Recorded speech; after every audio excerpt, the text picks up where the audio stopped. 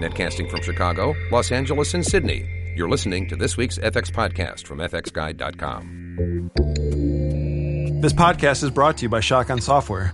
Shotgun builds a set of unified production management, review, and asset management tools that help everyone on production work faster and happier. They've just released their first mobile app, Shotgun Review for iPhone, geared for supervisors. The new Shotgun Desktop giving artists fast access to projects and apps, and native integration for the Foundry's Mari. See their new tools in action or try Shotgun for free at shotgunsoftware.com. Thanks for taking the time to download our podcast. I'm John Montgomery. Well, IBC is starting in Amsterdam, and that means it must be time to catch up with Philippe Soeiro to find out what's been happening with Flame. Philippe is, of course, the lead product designer for Flame for Autodesk, based in Montreal. And generally how it happens, there's a major release in April of Flame, and then what they have is called an extension release in the IBC timeframe, and this year is no exception to that. They have a lot of new features, really hitting hard on workflow. A lot of that is bringing back functionality that was that people were missing that was in the old school Flame before they made the move to the Anniversary Edition. And in many cases, they've actually improved upon that functionality, not only brought it back, but improved it. But there's some big integration news that's announced at IBC, and that is that Shotgun is being supported within Flame via Python hooks. And so right within Flame, you can do things like publish conform sequences from Flame or even Flame Assist to Shotgun. There's shot versioning, automated access to medium batch setups in Flare, as well as the fact that you can send Flame or Flare clips directly to Shotgun's review and approval tools, including the new iPhone app. So that's pretty cool. So we'll be touching on that, those workflow changes, as well as other things as part of the interview. Normally we have an FX Guide TV app style interview with some screen captures, but Philippe was really busy and didn't have time to help us with that this time. So it's going to happen. We've got the audio interview now, and we're going to be coming out with some video clips in the coming weeks once Philippe gets back to Montreal and has time to do those. So we'll have some insights and sneak preview of the software before it actually ships. But I want to start out the conversation, or I did start out the conversation with Philippe before he left for Amsterdam, asking about some product changes. They've actually made some minor changes in the product line to actually make the software more accessible and provide various packages on different platforms than what they were available on in the past. I think there are two things that I think hopefully will be well received. Well, first of all, one is that we are officially releasing a Mac version of Flare. I repeat, it's Flare that I said. So that's going to be available as a platform choice for anyone who already has a Flare license. There's also, on the flip side of it, is that we're also going to release a Linux version of Flame Assist for people who would rather stay on the Linux side of things and run the software on Z800s or Z820s or whatever hardware they would want to repurpose for that matter. We will have an official version of Flame Assist available on Linux. The last thing also that is going to happen when we release the extension is that for Flame Premium customers, they'll also be able to run Lustre on a separate system. Up to now, actually, both Lustre and Flame licenses were tied to the same hardware, and that will no longer be the case as of the release of the extension. So it's quite a lot going on actually on the front of products. What are you seeing for performance, I guess, on Flare on Mac? I mean, I guess it'd be similar to the Flame Assist on Mac, I guess. Yeah, totally. It's actually very good. The Mac platform has a number of limitations with regards to the way it can allocate textures. This is something that is totally independent from our own code. It just so happens to be a limitation of the Mac platform. But the impact on the user should hardly be visible. There are just a few scenarios where you could run out of texture slots if you were to use multiple types of maps, I guess, in the application, but those scenarios are pretty rare. So overall, the performance is very good, and it should be quite transparent. And obviously, you have the benefits of also being on a Mac and running other applications, which is very cool. So I mean, whoever is already familiar with the performance that you can get on Flame Assist, you can expect something very similar with Flare on the Mac. Well, one question I've had regarding that is there's been a lot of talk, I've read a lot of stuff recently about the OpenGL performance on Mac being less than other platforms or lower than other platforms. Does that have an impact on your products? Or are you doing things differently through the use of your shading language and things that you're writing for processing? Well, it's actually the only answer I can give is that it depends. But yes, overall, there are things where we rely on traditional OpenGL where actually it is going to impact us. But overall, I think there are trade-offs on the Mac platform that kind of compensate for that. And overall, I think that the experience is still extremely smooth on the Mac platform. I've been running it on an iMac and actually really, really enjoying the just the feeling of being able to switch between various applications, bring in stuff into the Flare environment, and have that run actually very smoothly. So I think depending on what your use case is for Flare, it's a very nice alternative to have as a platform choice. And how about support of Yosemite that's coming out this fall? Well, as usual, the only thing that I can say is that we will support it at some point, but that's as much as I can say right now. So it's sometimes we, I cannot guarantee that we will be supporting it on day one, but for sure it is something that we will be supporting. Okay, well, those are some products, but something that's of really interest to us, especially with if you take a look at our sister site, fxPhD, where we do training. I think we've done more Flame and Smoke training than almost anyone else out there over the years that we started. Yes. You're actually coming out with some new learning editions for the products, which I think is going to be really great for educating as well as expanding the number of artists learning and knowing the tools. Yeah, totally. And I think, we've heard it a lot, and I can tell you that personally I was extremely sensitive to the argument of, making sure that people are properly trained on our products. And it starts also with freelancers who are making a living today with the products and who have voiced concerns about, being able to keep up with the changes. And there have been numerous ones recently in the application. And so I'm very happy to announce that we will have, training editions that will be made available, and so I can't give a precise ETA right now. Where we will be releasing this, shortly after we release the extension, and it's going to be for almost all the products. So there's going to be training editions for Flare on the Mac, for Flame Assist on the Mac. There's even going to be a training edition for Flame, but it's going to be on Linux. Okay. Likewise, you'll have essentially all the options that you want. So training on the Mac side, it's only going to be Flame Assist and Flare, but you have also training editions for all the Linux products that will be made available. So the choice of platform is going to be available there too. Of course, they're training editions, so there will be some limitations. There'll be watermarked versions of the product, and some things will be locked. You won't be able to do some exports and so there are a couple of limitations that come with training, but they're totally free. There's no licensing fee involved at all, and those training editions will be systematically updated every time we release a new version. So I think that's hopefully this is something that is addressing the concerns that a lot of our users had, and hopefully this will be well received.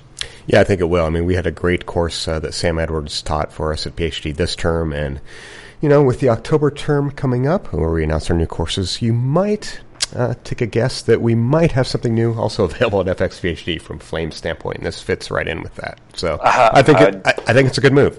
Really. Yeah, that would be really great if you did, guys. So it's great. There's good stuff also happening in Extension too. So. Yeah, well, let's dive into that now, because that's the main thing. That's what you're going to be showing at IBC for the first time. Let's just start with some nuts and bolts, the plumbing, I guess you could say, and some changes in media I/O and support for new codecs, especially on the Linux platform.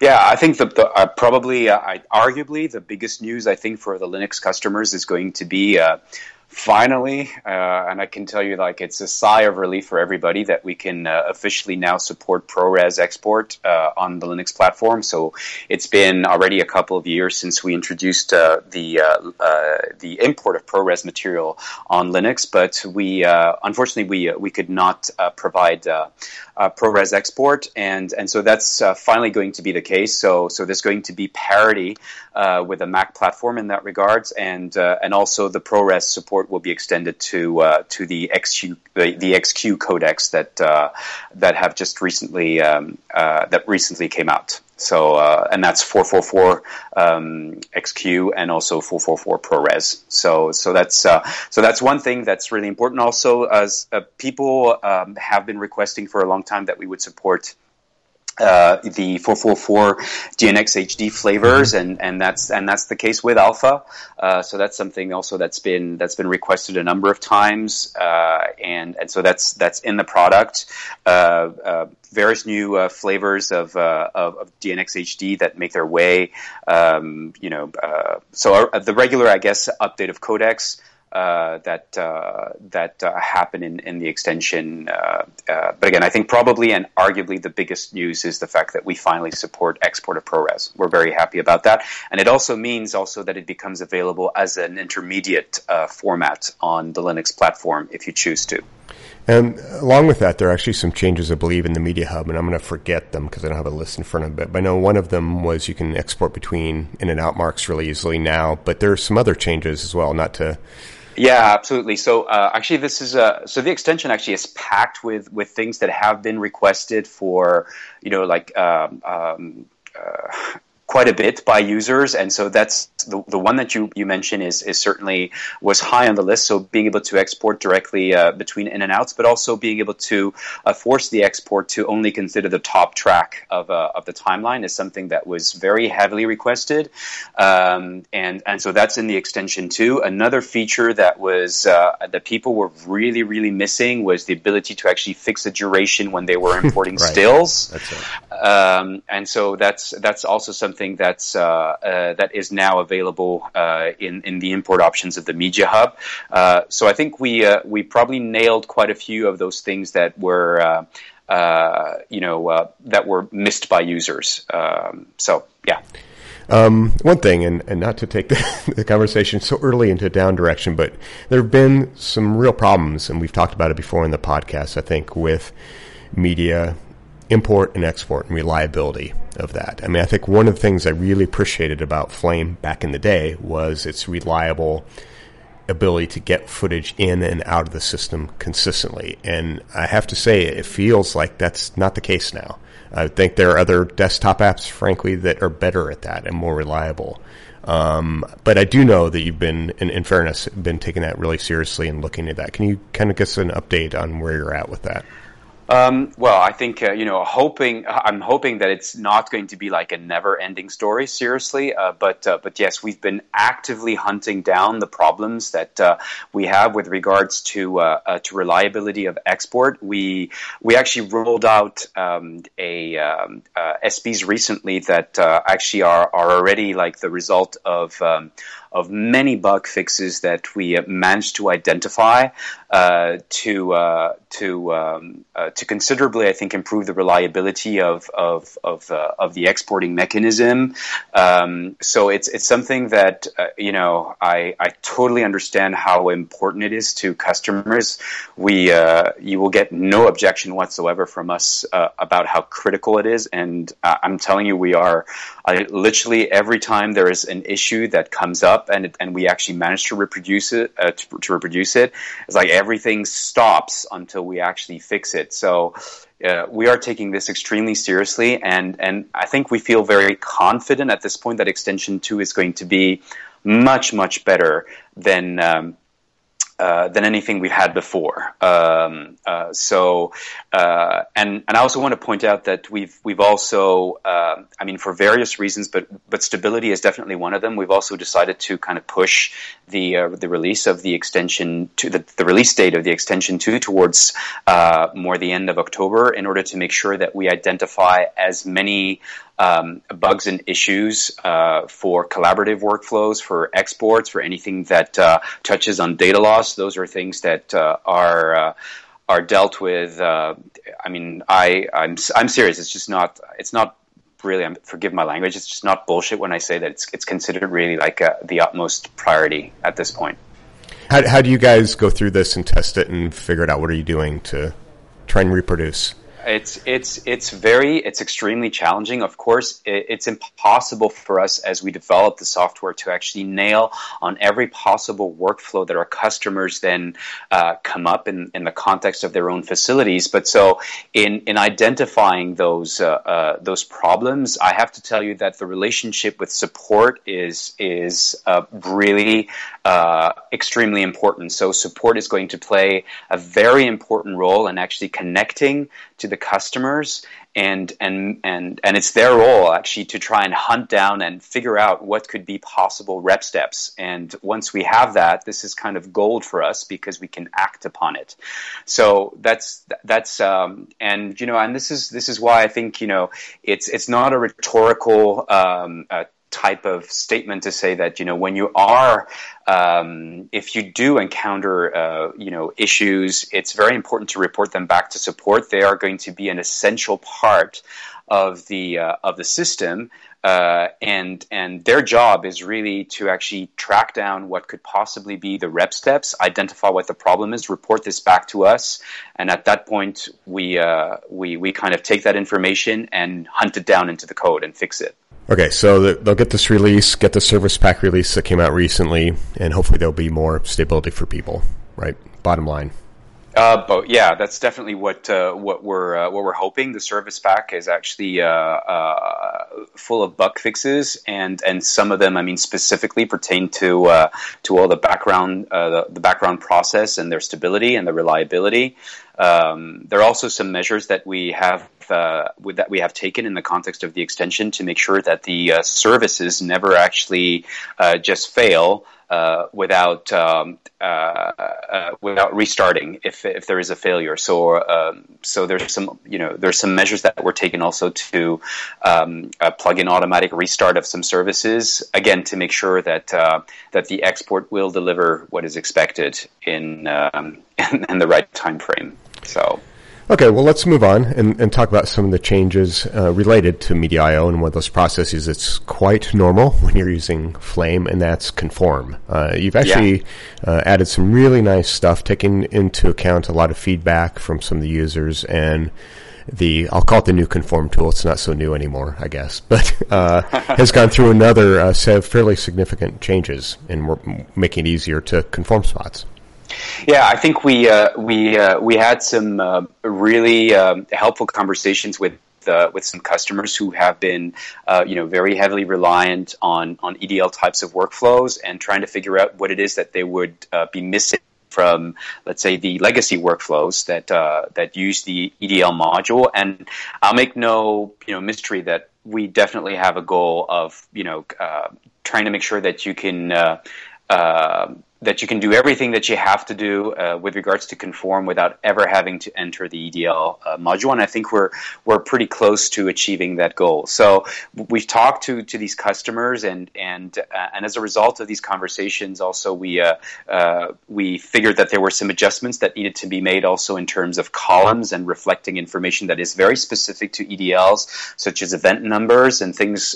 So event numbers now actually are listed whenever you import an EDL in the conform tab, so you can actually speak the same language as the EDL that you loaded. And sometimes that's critical to people who have to have this permanent communication with the editorial department. There's also a lot of stuff that has happened in terms of changes that you can make directly in the conform list, where you can change. You can change time codes, but you can also change names. You can also do bulk renaming, so things that actually are very important to, I guess, what I would refer to as timeline preparation, that are now available in this extension. So it's small things also sometimes, such as the separation of source and source in, source out, more information, more columns, record in and record out. Also, all of these fields can be modified. Path names is actually a good one, I think, where you can bulk change path names that change from platform to platform. Yes, absolutely. So you can look at it as a means to reconnect also. I mean, it's not really the full project-wide reconnection to a different, let's say, to a different path, but at least on a sequence basis, you are able to, through the bulk modifications of actually pointing at, a different drive, for example, to locate the media that is used in a timeline. So it's not a project-wide reconnection, but it's definitely something that's a step in the right direction, but is limited right now to a timeline, a sequence. So I think lots of cool new features for Conform, and something I think that puts EDL, AF, and XML Conform workflows pretty much on par at this point. Yeah, it's really those changes do make it a lot easier. And I mean, I think moving forward, it'd be great to see some better automatic relinking and refinding sources and file system searches. But this is certainly a step in the right direction. We agree. We agree, and it's I don't mean by these statements. I think that yes, we are very much aware that there's still a lot that we can do and that we will do actually to improve the Conform process. And so we have a roadmap as far as Conform is concerned, and this is by no means the end of it. Well, again, related to this, you were in LA, probably a couple months ago now for the first ever Flame user group that we had. So thanks for attending that. Appreciate it. But let's just say that you showed some really cool features with some tips and tricks, but you didn't really get asked about those specific things. What I found was interesting is you kind of got hammered, maybe not quite the right word. It was a fairly polite audience, but you got asked a lot about workflow. It was question after question related to that, and that could be in part due to the audience here in Los Angeles. But at that point, I knew of the Shotgun acquisition, and it was something that you obviously couldn't talk about at the time. But great news is that you're actually having this quickly some first implementation of Shotgun support within the Flame family. Yeah, absolutely. So yeah, I think that the concerns that were expressed during the LA user group were very legitimate, and they were heard loud and clear. And as you point out, I kind of had to bite my tongue because I knew something was on its way, but could not speak about those matters publicly just yet. But yes, we will be rolling in to this extension, and one of the reasons also why we're pushing the date is to actually achieve like a first, I guess, for the lack of a better name, Shotgun integration into Flame within the extension 2 that's coming out now. And so I think it already is addressing at least a number of workflow use cases that we see happen in facilities that are using, I would say, analogous workflows to film pipelines for commercials. I say analogous because they are they're also quite different, especially as far as the turnaround time is concerned. By an order of magnitude, they're quite different from what you would have, let's say, in a film pipeline. But there is kind of like a pipelinification of the commercials process in a number of facilities. And so as a result of that, yes, there's a number of things that we have been kind of validating on the side with some customers, and one of this is actually some interesting changes to the publish workflow that kind of go hand in hand also with some of the changes that we brought into the Conform tab and timeline preparation, and on top of that, we are also putting a lot. There's a big effort that's done to actually put on Python hooks so that this process can actually be to some extent controlled or at least federated by a production tracking system such as Shotgun. So that's something that is happening and will be also demonstrated at IBC in just a few days and hours, actually, by the time this is released publicly. This interview is released publicly. Yeah, and those Python hooks actually allow that integration, because up to now, you did do some things in recent, the .clip file, which was actually, a very, very minor example of potential integration improvements, but it's the Python hooks that are really going to pay the dividends, I think, with this. Yes, I think the point is that it will allow, if you do have as I said, like a production tracking system such as Shotgun, it will allow it to actually decide at key moments in the workflow where things should be published. On the Flare side, it even should allow you from Shotgun to launch Flare and have the project automatically be configured and look at the right footage and the right shot based on what it is that has been assigned to you in the Shotgun database. And again, connecting the publishing workflow directly into the Shotgun database is something that is going to be part of this extension's release. Wow. So obviously, some of the review and approval stuff too, as well. That Shotgun's come out recently with their iPhone review app, and with clients, obviously, could be really important in the commercials world or general Flame customer world, I guess you could say. Yeah, totally. Obviously, this is something that is clearly a kind of agnostic to any specific application. Like the whole reviewing and approval mechanism is something that is interesting regardless of which application you are using. But yes, absolutely, this is something that the fact that we would publish to a Shotgun database, all of a sudden opens these capabilities. And the Python hooks, will those be publicly accessible and available documentation-wise so that people can roll their own, or say a third-party thing? I know it's not part of Autodesk, but F-Track is another production management software out there. Yeah, totally. Yes, the intention is for us to at least do as good a job as we can, and hopefully a better one than what we did with, I guess, the .clip documentation. Because one other thing that clearly came out of the discussion at the LA user group is most people weren't even aware of what was there and had been there for the past 3 years. So we understand that this is obviously like a big issue, and yes, so the Python hooks will be documented, and there will be no attempt, as far as we're concerned, to kind of lock it specifically to Shotgun. It's our intention to make the workflow as slick as possible with Shotgun, but I think that's a good goal to have. But by no means will we try to limit it to Shotgun. So one thing actually about Shotgun is it obviously has a really big installed base in the feature film pipelines, and it's become such a core tool in that part of our audience. But how do you see that kind of pipeline fitting in with commercials pipeline? Because I see the film pipeline is very deep with lots of versions, and commercial pipeline much flatter with lots of different overall versions, like different languages, different product versions, things like that. Did that impact the development process for the Shotgun integration?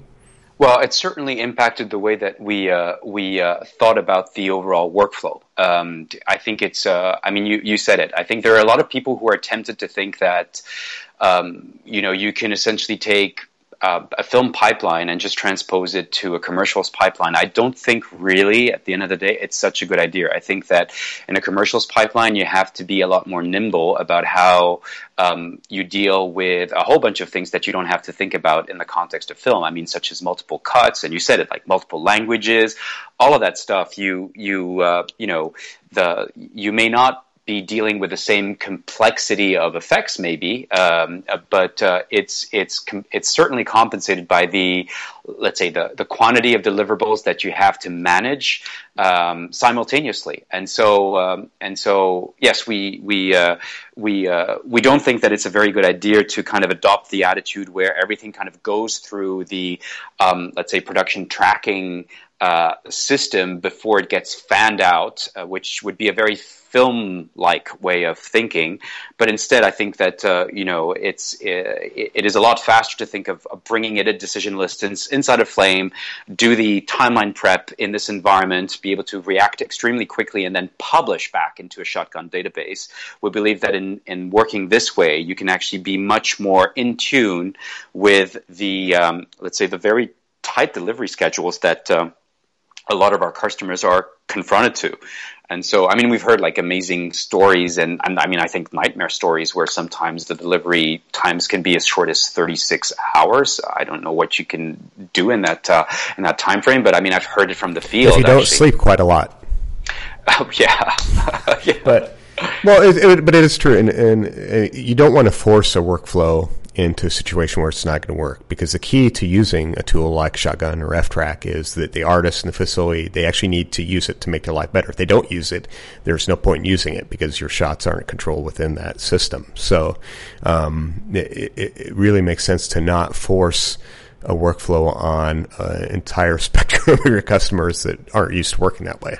No, certainly. It has not been our approach. And I can tell you that we've had a number of very interesting conversations, actually, also with existing Shotgun customers also. Some of them also, kind of wondering how you do. I mean, can you actually transpose a film pipeline type of workflow to commercials when they have both, and others really coming from the opposite side. It's very interesting. It makes up for very interesting conversations, actually, and we're definitely of the mind that there are some things that will remain very specific to the commercials pipeline. Therefore will make it certainly analogous in some areas to a film pipeline, but definitely not identical. So Shotgun integration is great, but I think without the improvements that you made in the extension release, it would kind of all be for naught, because you really, without better publishing and better versioning tools within Flame, it wouldn't be as useful. So why don't we start and talk about some of the published improvements within Flame, and they are quite significant in this release.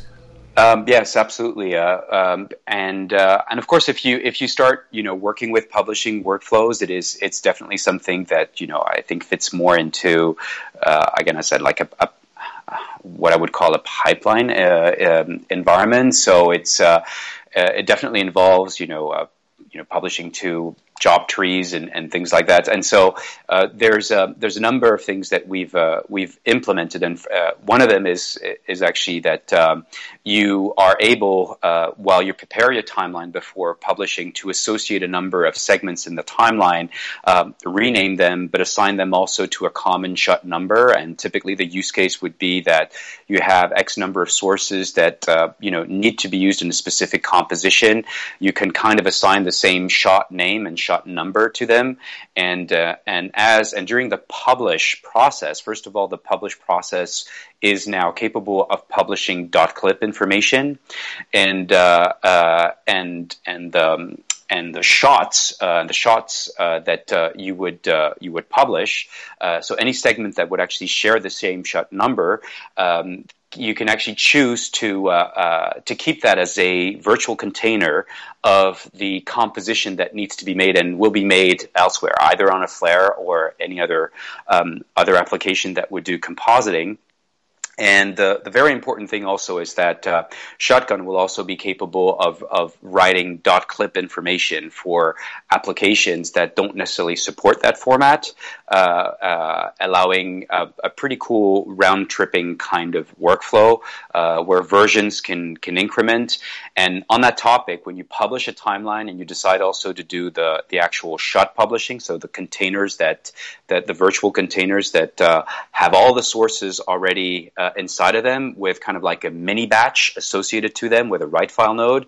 There's a .clip associated to them, which can be versioned, and in extension 2, the actual version number that is kind of tracked on the .clip is surfaced directly at the minibar level. So you no longer have to dive into the import history of a segment to access the version number that may be read of a .clip. It's something that you can directly from the timeline update and switch all of your different shots to the latest versions that may have been published into Shotgun, or even without Shotgun, actually, for that matter, into your job tree, and kind of have them updated automatically in the Flame timeline. Yeah, let's be really clear about this. I mean, the idea is that right within the Flame timeline, I know you just said it, but you can easily switch between versions of stuff that's being done elsewhere and see those dynamically update right within your timeline without much fuss at all. I mean, it's right there with all the individual controls that are right there above the timeline that you'd expect. Yes. So since we're dealing with a publishing workflow, which means that, essentially we don't really manage that media that we publish. We kind of, I guess to use a terminology that's familiar to people, we kind of soft import it back. But it's not media that we actually manage. You can still cache, anything that's, because it's the timeline, everything is centralized in the timeline. The timeline can still cache anything that you would see fit to ensure that you still are capable of ensuring, real-time playback from the Flame timeline. So it's kind of like an interesting hybrid workflow where, despite the fact that media is not managed by the application and stored somewhere else in a job tree, you can still cache the result and the versions of interest in the context of your timeline to make sure that they're ready for client review and real-time playback at any point in time. And of course, there's nothing that says that you couldn't have the kind of performance in that storage and in that external storage that would allow that playback anyway. You can certainly hook up high-quality, high-speed storage and access it in a similar way than you could do to cache media or the old school frame store, I guess you'd say. Yeah, totally. I think that's very dependent, I think, on the customer setup. Usually when there are large pipelines involved, it's very rare that every single workstation involved is actually a client of a super fast SAN. So I think it still is, it still is a good alternative, like on the Flame, to be able to cache locally whatever version you need to play back and have that stored at the timeline level directly inside of Flame, even though we are not managing the media per se. So, how comfortable are you in feeling that this kind of thing that you've just introduced and will grow is going to help kind of counteract the fact that a lot of people have actually been using Hero to kind of prep shots instead of using Flame at the hub? They're kind of using Hero as a hub and farming off shots and then bringing them back in Flame. Well, I think it certainly is going to help. The workflow is in essence very, very similar to what people may experience in the context of Hero. I guess with a big difference, which is, it's not Hero that we're talking about. It's Flame, which offers obviously all the finishing capabilities that you wouldn't necessarily have on Hero. So yes, I think it's certainly okay. Nuke Studio then. Well, yeah, okay. Well, no, for sure. But it's the same thing. It is the same thing. And yeah, we feel that this is something that is definitely going to help maintain Flame actually in as a finishing tool that again can still shine also by its creative capabilities while still being very good at something that is critical to the process, which is conforming and managing the changes of versions. Yeah, I've kind of felt over the years, when Flame came out, it was kind of up against Quantel and talked a lot about being an open system, and I think that got closed up over the years. And I think it's critical what you've done here to open it back up, because the reality is people using a lot of different apps or maybe using many different seats to get their work done, even if it's flares and flames or flame and nuke, whatever. It's just a fact in today's workflow that you need to be a good local net citizen, I guess. Yeah, I think that's that's really understood, and internally, and maybe if people have the perception that we kind of don't get it, I think that's not really true. Actually, it is also for us challenging to kind of move up, a 20-year-old application. It doesn't move as fast, I guess, as something that is brand new. But yes, we totally get that. And actually, to that point, I also want to mention that in the same extension, we will also be officially introducing AAF export. So which is kind of like a different type of use case altogether. Mm-hmm. But it's also coming. It's the same mindset, where Flame may for X number of reasons no longer be like the very last system, or may have to actually collaborate with other systems that can be timeline centric as well. And so AF export also plays in that arena, is a helpful feature also in that respect. And so both of these types of workflows will be supported in this extension. So I think yes, we're certainly making a big effort to facilitate collaboration with other applications, whatever they may be. Well, I think it's a big move because, again, anytime that Flame becomes an island, or any app becomes an island, I think it becomes problematic for the health of that product moving forward. And I think you're making some really good, sensible steps. It's great to see the leap. I think it's frankly a leap between where we were a year ago and today. Yeah, and again, as I said, we're definitely not finished on that path. Well, let's get back to a little bit more of kind of working within the app. Again, this is kind of, I guess, similar from a workflow standpoint, but one of the things that I think people were kind of upset about with the change in the anniversary edition were the loss of some functionality of the desktop, and I think especially Smoke users were missing some features that they really like, but you've attempted to address that with this new feature called Reel Groups, REEL groups. Can you talk about those? Yeah, sure. Actually, the Smoke Advanced component is one of our motivations to actually introduce that, but it's not the only one. I mean, there is a roadmap as far as we're concerned, as far as where the desktop workflow should go, and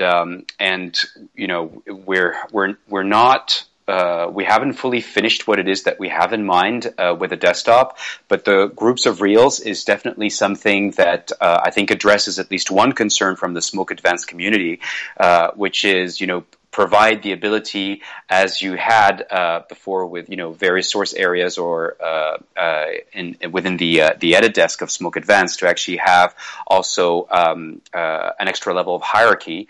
And this is actually what groups of reels also deliver in the context of this extension. However, it is much more than that. It's not only like a substructure. You can actually only use it like that, but the way that we have implemented it is also something that we see as a means to very quickly toggle between various contexts within your reel structure, and so the ability to very quickly, alternate between a group of reel that will have the sources of one specific shot or another shot, while still keeping an eye, for example, on a reel that would have all your master sequences. And so groups of reels are actually a very versatile type of structure, which completely take into consideration that this material can be represented in the form of reels. So as I said, you can picture workflows where you can actually, have a group of reel which centralizes all of your various masters that you're working on, whether it's the different cuts or, the different languages that you have to cater to. It doesn't matter. You can have them all grouped inside of a group of reel. And what you can do in this release, and it also addresses, I think, another concern, is you can also pin a reel of a specific group of reel at the bottom of your reel, so that no matter what you do, it always stays there, even while you're kind of quickly toggling between other groups of reels. And again, one of the best use cases to imagine is having your master sequences in one reel, and all your various shots, and cycling through your various shots where you have, let's say, a fixed layout of reels, which a lot of customers actually have.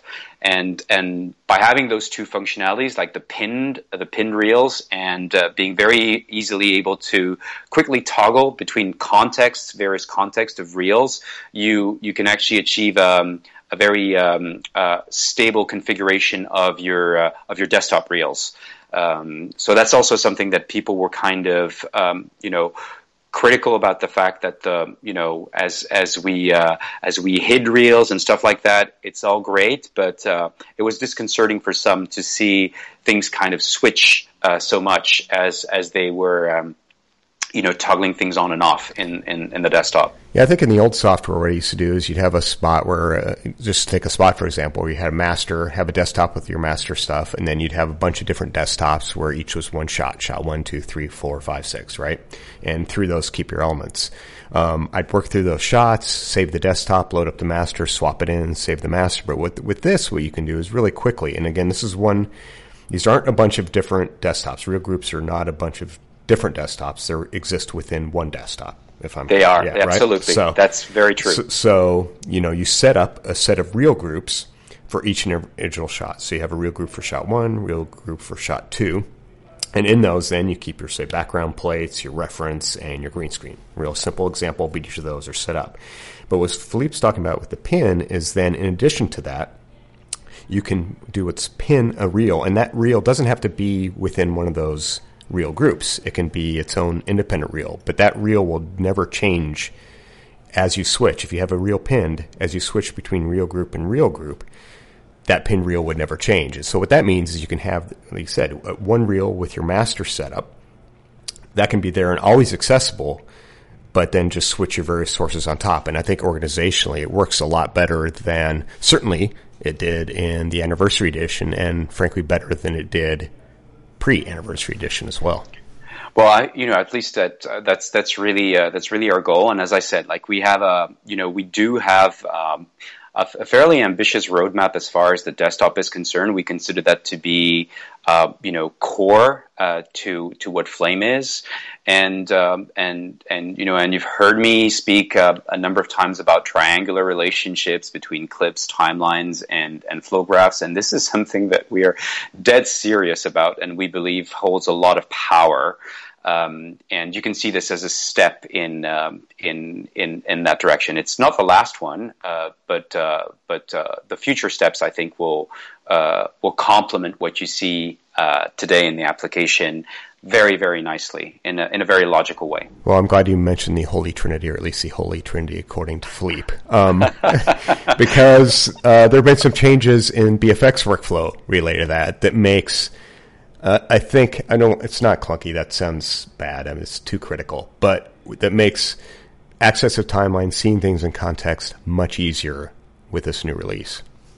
Yeah, I think that when we introduced anniversary release, I think there's a category of users who were very resentful about the fact that they had lost the ability to kind of drill down into sublevels of BFXs. And this had come from the fact that we made a very conscious decision of actually promoting the timeline at the very first level of the application and no longer have it tied to a specific module, which really from just a modern application perspective did not make that much sense, and did not make that much sense also given where we want to take Flame in the future. And so in the extension 2, actually what we've done is actually to some extent brought back what you would call a recursive BFX workflow, except it is totally catered to the new workflow, and should provide for an extremely consistent type of experience, no matter whether you're dealing with batch and the timeline at the very first level of the application, or inside of X number of levels of BFX. The hotkeys are going to be identical. If you press spacebar F3 within third level of BFX, you'll still be accessing the timeline. You'll still be able to access the media panel, and actually we provide you even within the media the media panel. We actually kind of hijack it to present a new tab that shows you even the various levels of BFXs that you've drilled into, and all of their respective sources. So you're welcome to copy, drag stuff from other levels or from even your desktop reels, if this is what you want to do. And again, have the exact same workflow being mirrored inside of every BFX structure than the one that you would have at the very first level of the application. Yeah, I think for those of you who are familiar with it in the past, you could have, let's say, 5 BFX levels deep, and you go in, you're kind of lost about where you are. But one thing that's kind of nice about the media panel view is it's really easy at a glance to see where you are, and as well as switch back and forth between the various levels. Yes. On top of that, also, I think we've added some nice, so you talked about the context views. I think there's the relationship between the timeline tab and the BFX or batch tab, for that matter, is quite slick. We've implemented an implicit context, which, if you press 0 while you're in the timeline, you will instantly, without having to set anything in the schematic, batch kind of keeps track behind the scene of what the last selected node was and what the last selected clip node was, and you can instantly access them from the timeline player.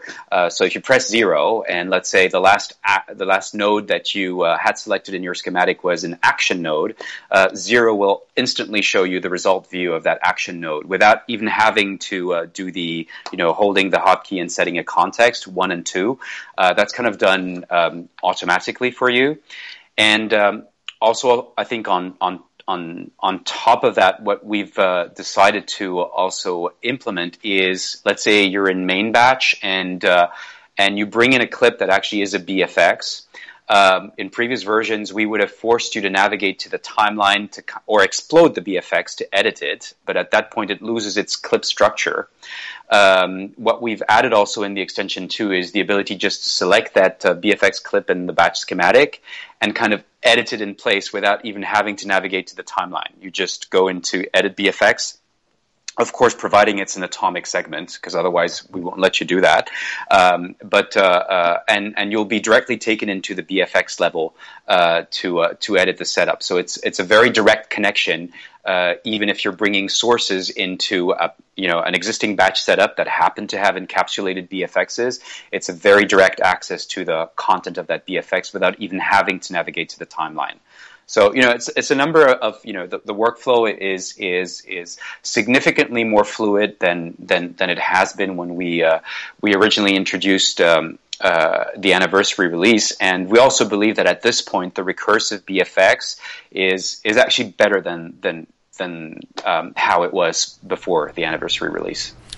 But I think it goes hand in hand, though, and as artists who want the latest tools and cool new creative tools and so forth, that's actually one aspect where the work that you've done under the hood with performance has actually really paid off moving forward, because if you didn't get that performance right, the interactive experience in working in multiple embedded BFX timelines could be pretty painful.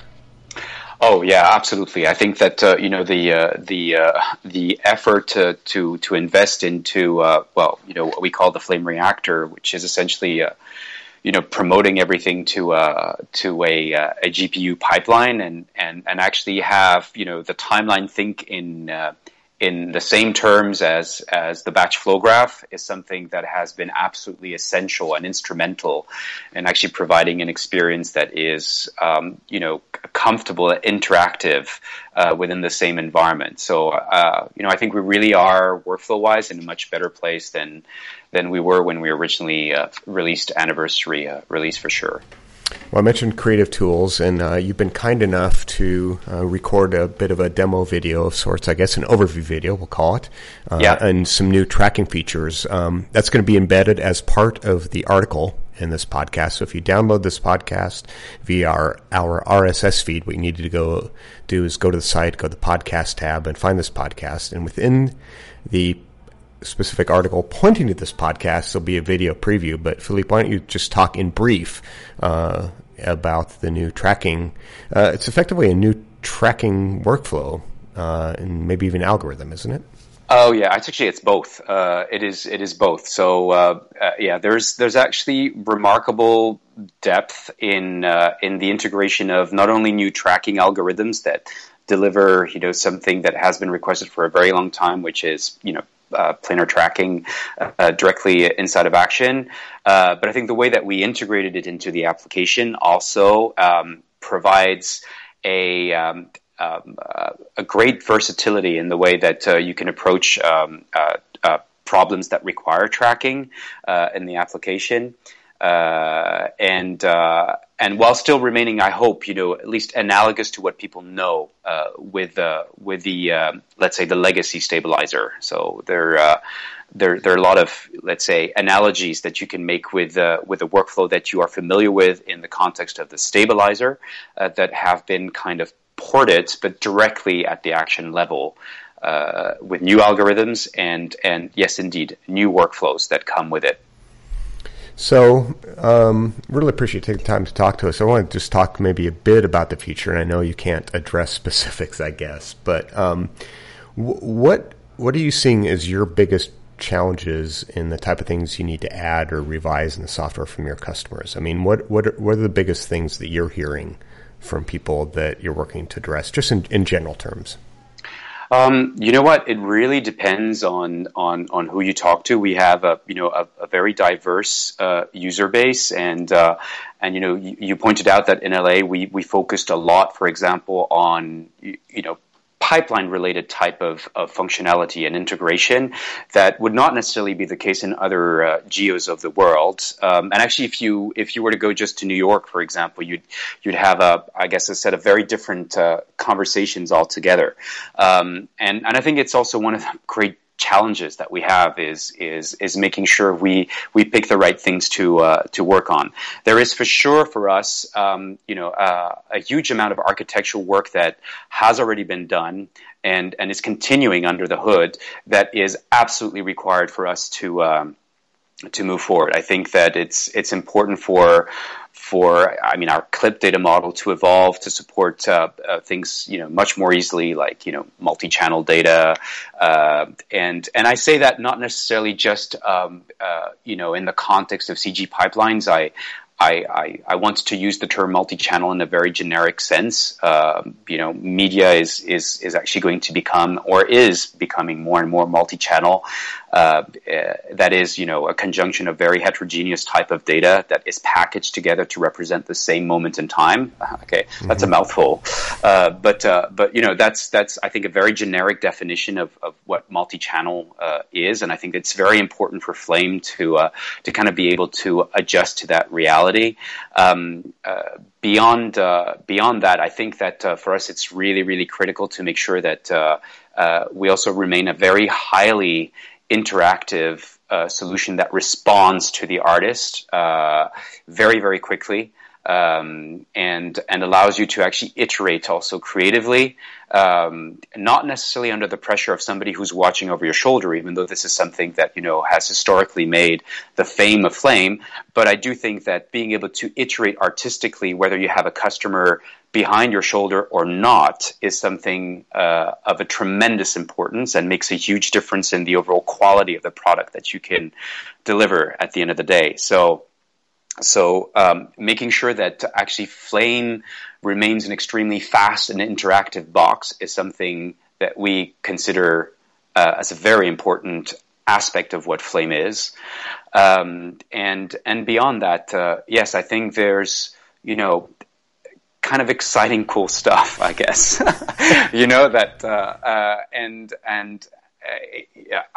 it's very, very dear to me, and obviously, I think that's a lot of us as users or ex-users, we're drawn to the box just because of that capacity to do stuff, and I think it's really, really very important. I think we haven't been discussing that this much in this particular podcast, but because a lot of people have been pointing out, I mean, if you can't get the media in, then it stops there, Right. Or if you can't get it out, then we won't even bother. So, the pipelinification of stuff. I mean, those are like hot topics today, but of course, it shouldn't distract us from trying to think about innovating way of actually dealing with the artistic problem or artistic problems in general. And we think that the process is ultimately still going to be somewhat timeline centric. And when I say that, I don't mean that you have to be an editor. I mean that you tell stories, no matter how complex they are. They can be very short, they can be very long, it doesn't matter. And that there are types of decisions that can only be made in that context and should be made in that context.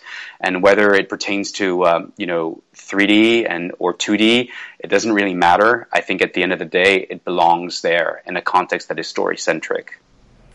I think one thing, actually having recently gone to SIGGRAPH as well, is that keeping tabs on stuff that's coming down the pipe, and image processing research is really key. Now, while Flame doesn't have a big, even though it was introduced there, I think, at SIGGRAPH years ago, doesn't have a huge preference, but you guys are very much on the pulse of image processing research and so forth, are you not? Yes, we are, absolutely. Yes, we, there are a few PhDs in the development team, and yes, they're monitoring, and I think the efforts, that we managed to deliver, of course, we may not, it's not like we don't necessarily have the same background in terms of planar tracking as other competitors such as Mocha, who have, established themselves as really the go-to application as far as planar tracking is concerned.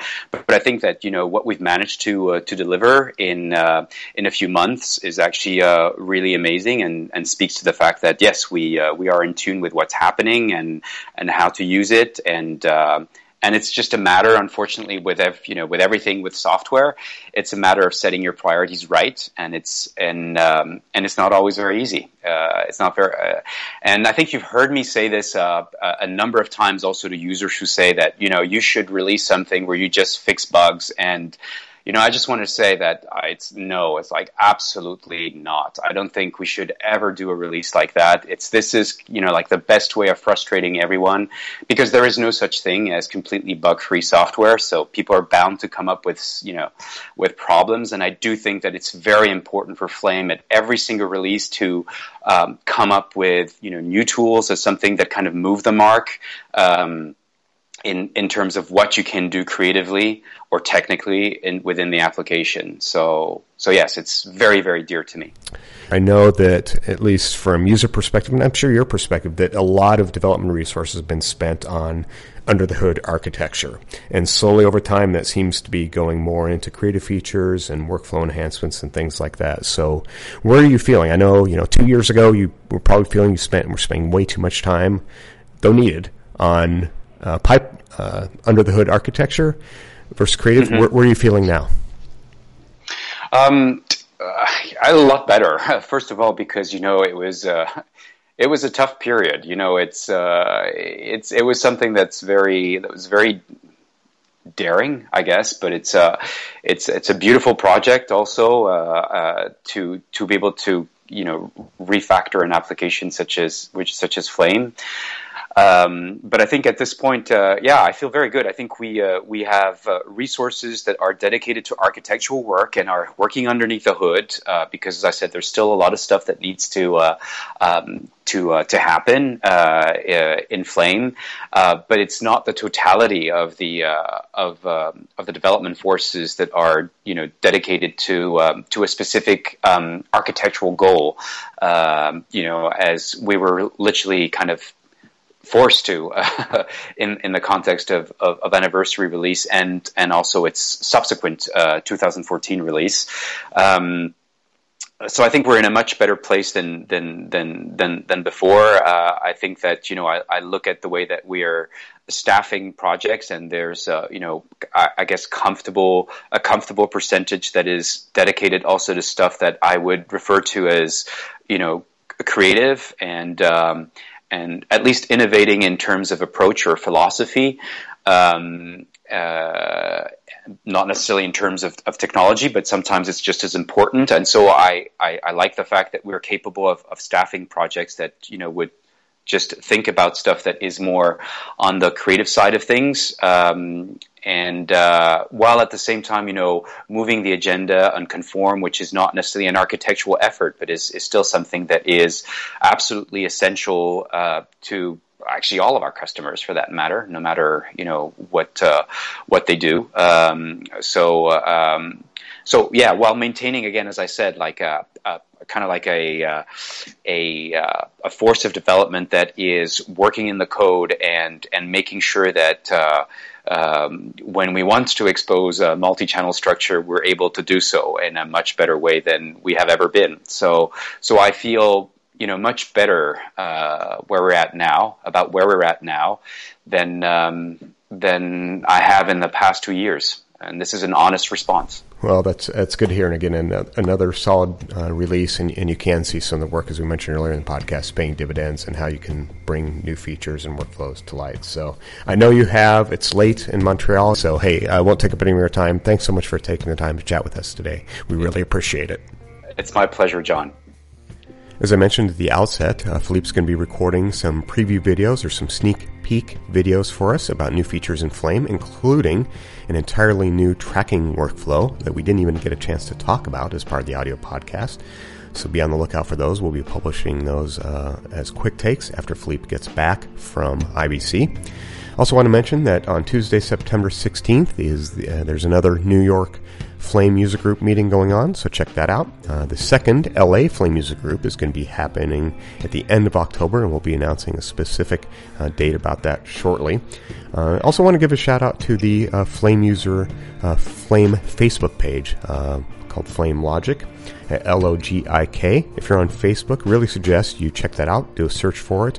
Ask to join. It's a private group, but there are a lot of great discussions about that.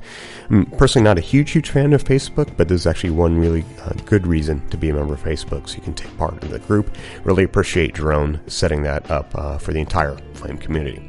Well, that's it for this FX podcast. For my partners Mike Seymour and Jeff Huser, thanks for listening, and we'll see you next time.